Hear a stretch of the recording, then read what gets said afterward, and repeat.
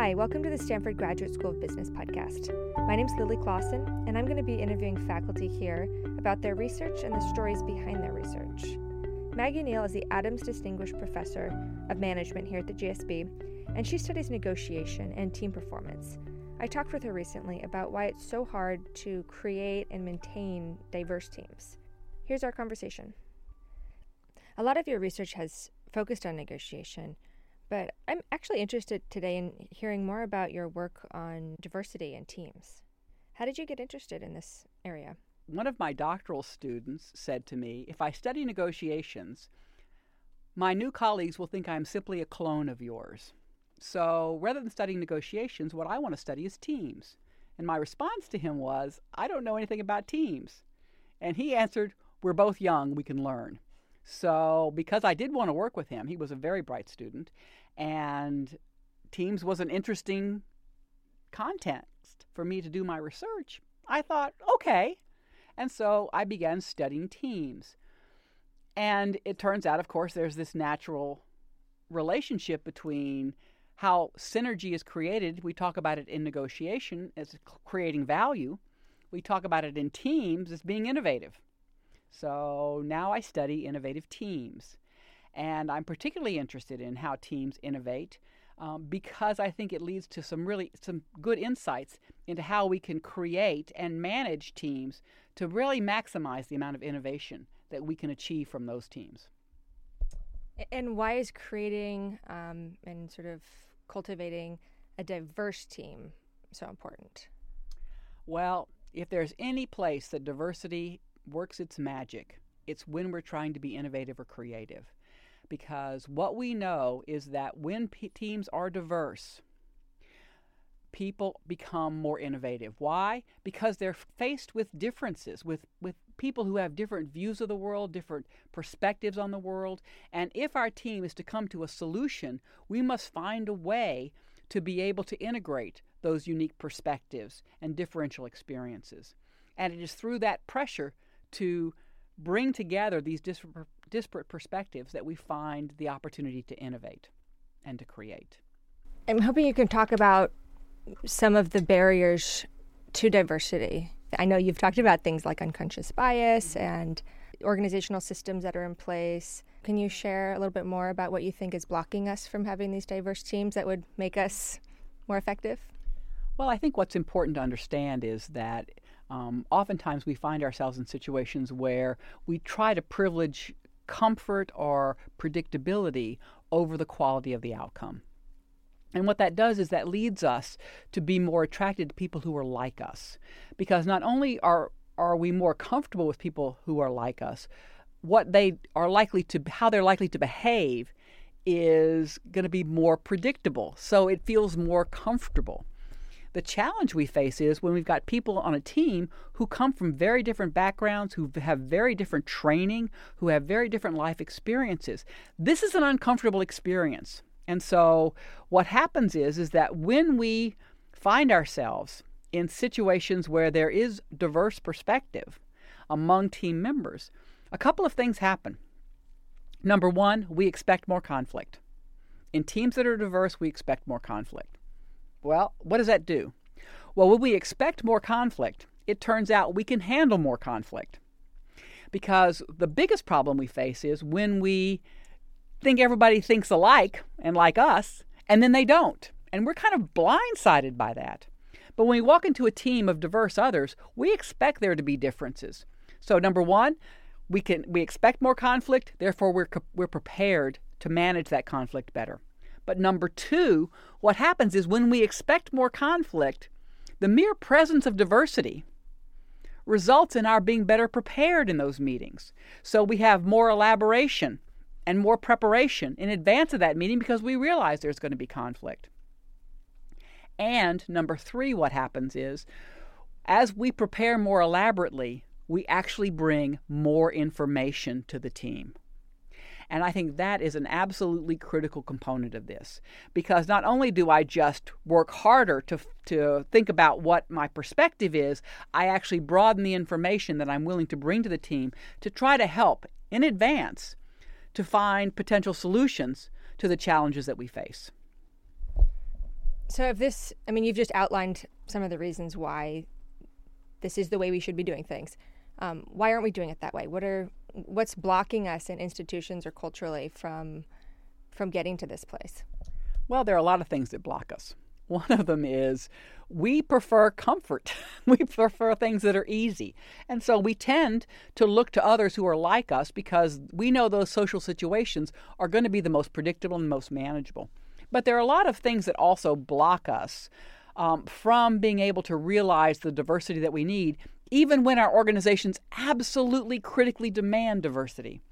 And the first thing is that we may think that there just simply aren't enough qualified people who fit whatever diverse characteristic we're thinking about. So let's make it easy on ourselves. Let's talk about women, right? So women make up the majority of the population. And yet, if you look at organizations, Silicon Valley being an obvious example, we find a shortage of women in managerial and leadership positions in Silicon Valley, whose most of those organizations, the task is to be as innovative as possible, right? So you'd think if there's ever going to be a place where diversity sees its biggest benefit, it will be there with an organization who requires innovation, right? So we say, well, there's not enough qualified women. Well, actually, if you look back, since about 1988, more women than men have graduated from college.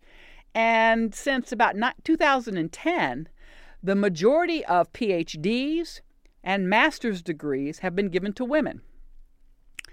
So the question is it that there are not qualified women, or we're not looking for the qualified women? Rather, we're looking for people who are just like the people who are already in the jobs, and for the most part, those are men. Now, maybe it is unconscious bias. Maybe we have enough women out there, but we don't see them as being the right fit for our organization. And one of the best studies that I think to demonstrate that is the study with the symphonies and the curtain.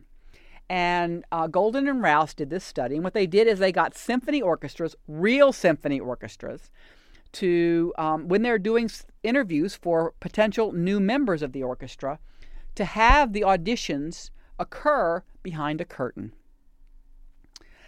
Well, it turns out that once those auditions occurred behind a curtain, it increased the likelihood by 60% that a woman would advance in the audition process, and increased by 250% the possibility that she would actually get a seat in that orchestra. Now, what's astonishing about this is that if you think about most symphony orchestras, the gender of the musician should play absolutely no impact. Who cares about whether a woman is playing the violin or a man? What you care about is the quality of the music. And even in the situation where the output is the quality of the music and not who's playing it, in fact, oftentimes we don't even see the members of the symphony orchestra. They're in the pit, right? But yet, by simply putting up this curtain, we find that we dramatically affect the likelihood of women advancing in these kinds of positions. Now, you may find it hard to put a curtain up in your organization, but you can certainly create often technological curtains. So perhaps, as some organizations have done, is that when they're having people apply for jobs, they have them do it online and have them engage in tasks that are associated with the job that they're going to be doing. And then an intermediary strips out all the demographic information so that we don't know who's a male or who's a female or what race the candidates are. And what you find out in those organizations is that once those cues of gender or race are removed, women are actually being hired at much higher rates. And so part of this is the notion of unconscious bias. That it's not that we're saying we don't want women, but we don't systematically see them as potential. We don't value their work in the same way or their performance as we value the work of men. A third reason may be that we have lots of women in the lower ranks. They just never seem to get promoted. And, that's an interesting problem because it turns out that one of the challenges is that the research suggests that the criteria for evaluating performance is not consistent across genders. So researchers have done analyses of the performance reviews of people, and they've looked at that by gender. And what they find are a couple of things that are really telling. Number one, what they find is that oftentimes men will be given feedback about objective business characteristics. That is, how has their performance affected a particular outcome that is valuable for the organization? Women are often evaluated by their personality. In fact, in a study of 4 organizations here in Silicon Valley, what they found was 75% of the people who were counseled that they were too aggressive in these 4 organizations were women. Seriously? You think that 3/4 of the too aggressive individuals in an organization are going to be women? Or perhaps we have a different metric for what is aggression when we see it in men and what is aggression when we see it in women. So also what happens too is as we think about hiring and promoting, we have in our mind's eye what the appropriate candidate would look like. And without having a clear and stated set of criteria for why we hire or why we promote, we may find ourselves figuring out, hey, the guy looks better, and now rationalizing on what dimensions that person looks better after the fact, rather than saying, here's our criteria, who meets the criteria. Right, and when there's no criteria, organizations tend to rely on this concept of meritocracy. And this seems to be a big conundrum. How could I, as a member of an organization who truly values meritocracy and performance, be more biased than an organization who doesn't put so much emphasis on that? And it turns out there are a series of studies that when folks are in organizations where there is a strong emphasis on meritocracy, it turns out it makes it easier for them to discriminate. Why? Well, obviously, I've already committed to meritocracy and a data-driven decision by being in this organization. And maybe I've even acknowledged that this is really important to us. So having acknowledged that, I now fall prey to what we call moral licensing. What's moral licensing? Well, it's sort of like, you know what, I'm going to get the cheeseburger and the fries because I worked out this morning. Working out this morning licenses me to behave badly because I've already behaved well. Okay, so I worked really hard to get into this position, so I'm going to do it at what gets me ahead instead of my report. A little bit, but more like I'm in this organization who cares a lot about the importance of meritocracy and doing a really good job. So because this organization so tightly adheres to that cultural norm, we already believe that we're already there. So any decision we make is obviously meritocratic. And so researchers have found that people who are in that situation actually discriminate more against women and people of color. And so it makes it a lot more difficult. Some of your newer research shows that when there's more diversity along one dimension, say gender or ethnicity or age or ability or skill, people perceive that there's actually more diversity in another dimension, even when that might not be the case. You call it spillover bias. Can you unpack that for us? So we discovered an inconsistency, and the inconsistency was we have a lot of theory about how diversity should have an impact. And what we find is that the research sometimes supports that and sometimes doesn't. So we have paradoxical findings. What we assumed was that we actually, when we see a diverse group, that we actually have a veridical representation in our mind of whether that group is diverse or not. So that the actual diversity of the group should match our perception of diversity. But why should that be the case? There's so many things that where the reality does not match our perceptions of reality. So why not this? So my co-authors, David Daniel, who's a doctoral student, and Lindy Greer, and I did a series of studies where what we looked at was we had diversity on one dimension, and we varied that. And we looked at how that affected the perceptions of diversity on another dimension, which we kept constant. So what we did was we said, okay, how gender diverse was this group? And what we did was we varied the diversity of another dimension. And maybe sometimes that was ethnicity. Sometimes it was color of T-shirt. Or sometimes it was the diversity of programming skills. And it turns out that the more diverse you were on any of those dimensions, ethnicity, programming skills, or shirt color, the more diverse in gender the participants thought their team was. Even though we kept gender at 50-50, right, half-half, people overestimated when they had teams that had a lot of shirt colors. And these were interacting teams. They spent over 20 minutes interacting with each other. And we said, well, how diverse was your team in terms of gender? And they actually thought their team was more diverse when they had lots of shirt colors than when they had everybody wore the same color shirt. It's so remarkable. Why in the world would people think that? Because we have a sense of what a diverse team is. And what happens is if they're diverse on one dimension, we actually just generalize. They must be diverse on another. And what's interesting is this gets worse the more the variety is. So if they're very diverse on one dimension and not very diverse on the other, we raise up that dimension they're not very diverse on.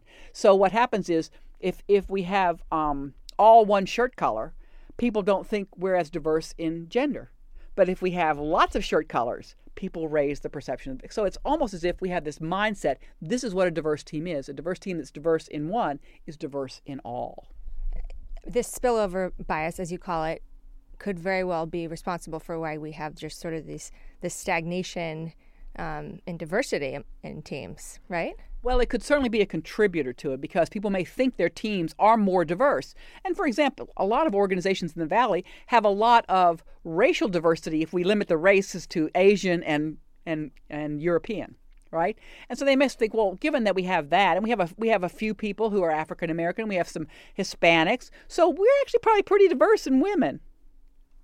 And maybe you're not, right? But here's the problem. You know, a manager, especially as you think about sort of how do you manage this notion of innovation versus implementation, you have very different compositions of teams that will benefit one versus the other of these goals. And if you basically are in error in how diverse your team is, then you begin to see that you can make errors in figuring out how much diversity do I need in this particular team. I think I may have more or less diversity than I in fact do. And so it's that problem. And by the way, what we find amazing is this works when you're just showing people pictures of teams. It also works when those teams are interacting and they've actually solved a problem together that took them, the better part of half an hour. And it still is strong. We have in our minds what diversity looks like. What would diversity look like to you? Well, this is a real challenge because you see diversity is a characteristic of a team. There's no one individual who's ever diverse. As an individual, there's no diversity, right? It's a function of a team. But a team may have different dimensions of diversity that are more or less salient to that team. For example, one of the things that I often refer to is think about academic faculty, right? If you have a group of faculty together, then we kind of see each other in terms of being in organizational behavior or finance or econ or marketing. We see all these different fault lines. But once you put us into a group where there are alumni, all of a sudden the faculty is homogeneous. It's faculty, and then the other component of that diversity is, are you a faculty or are you an alumni, right? So what happens is the notion of diversity is really not something that we can say is this team is diverse, this team is not diverse, because diversity is a characteristic of what's important to the team and what the team often sees as diverse. Maybe with a group of engineers, it could be whether you're an electrical engineer, whether you're a computer engineer, whether you're a mechanical engineer, whether you're a civil engineer. Those are all sorts of very diverse team components, which may, out from the outside, you all look like engineers. But inside, when you're in the team, that may be a huge source of difference. So what advice would you give to leaders to make their teams more diverse? Well, you need to have a set of criteria that you have decided upon in advance of seeing who the candidates are. Right? What are the criteria that you need for this team? I think what's also important is that you need to understand that as teams become more diverse, their expectation is they'll have more conflict. Managing conflict is a skill that teams that innovate absolutely need to develop. One of my colleagues and co-authors, Kathy Phillips from Columbia, uses a great analogy. She says, when you go to the gym and you work out, it's not easy. If you're working out well, it's hard. It's painful. But you do it because you're going to be better. This is how I want you to think about diversity. I want you to think about diversity like you would going to the gym. Yeah, it's not the most fun thing you do, but it makes you better. And it makes your organization better. It makes your team better, especially if you have to innovate. And so sometimes the gain, it's worth the pain. Great. Thank you so much.